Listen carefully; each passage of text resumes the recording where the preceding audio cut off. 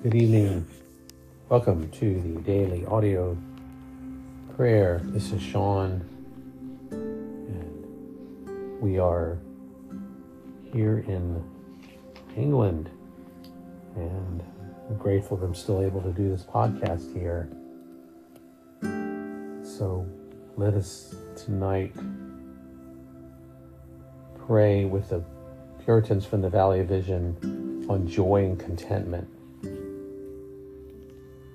For those two, joy is found in being content in all that God has given us and where He has us, no matter where we are, what situation we're in. Real joy is not manufactured and manipulated. And we could have everything we would ever want or dream of. And if we're not right with you, Lord, then we do not have joy. We do not have true joy. So joy is found in being content. And let's pray for that for ourselves and for others as we come around and as a family praying together.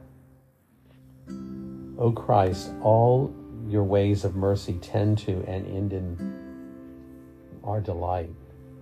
You didst weep and suffer and sorrow that we might rejoice.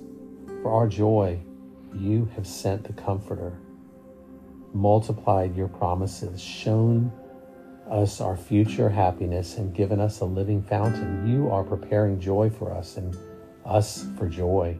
We pray for joy and wait for joy and long for joy. Give us more than we can hold, desire, or think of, Lord. Measure out to us our times and degrees of joy at our work, business, and duties. If we weep at night, give us joy in the morning. Let us rest in the thought of your love, pardon for sin, our title to heaven, our future unspotted state.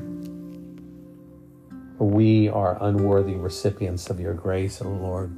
We often disesteem your blood and slight your love, but can in repentance draw water from the wells of your joyous forgiveness.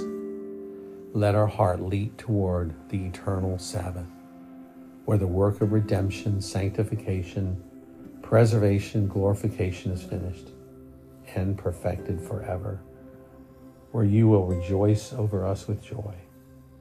There is no joy like the joy of heaven, for in that state are no sad divisions, unchristian quarrels, contentions and evil designs, weariness, hunger, cold, sadness, sin, and suffering, persecutions, toils of duty.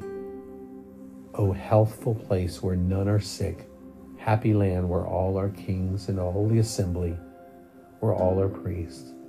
How free a state where none are servants except to you. Bring us speedily to that land of joy. Father, if we should suffer need and go unclothed and be in poverty, make our heart prize your love. Know it and be constrained by it, though we be denied all blessings.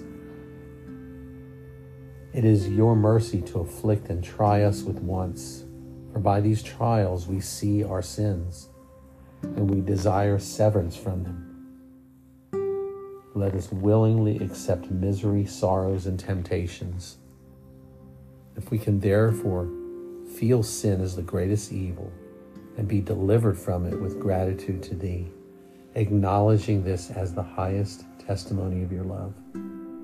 When your Son Jesus came into our soul instead of sin, he became more dear to us than sin had formerly been.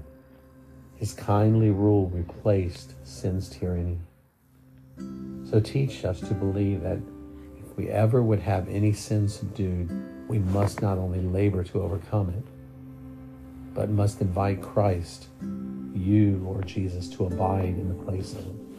And he must become to us more than vile lust had been, that his sweetness, power, and life may be there. Thus we must seek a grace from him contrary to sin, but must not claim it apart from ourselves. And when we are afraid of evils to come, comfort us by showing us that in ourselves we are a dying, condemned wretch. But in Christ we are reconciled and live. That in ourselves we find insufficiency and no rest. But in you, Jesus, there is satisfaction and peace. And in your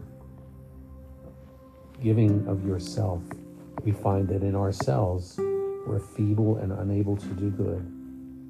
But in Jesus, we have the ability to do all things. Though now we have his graces in part, we shall shortly have them perfectly. In that state where you will show yourself fully reconciled and alone sufficient and efficient, loving us completely, with sin abolished. O Lord, hasten that day.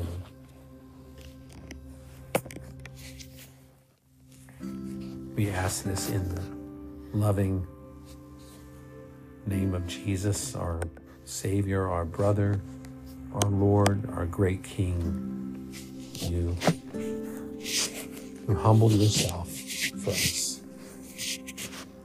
Amen. Thank you for being here. Blessing to me, and look forward to praying with you tomorrow. Have a good night.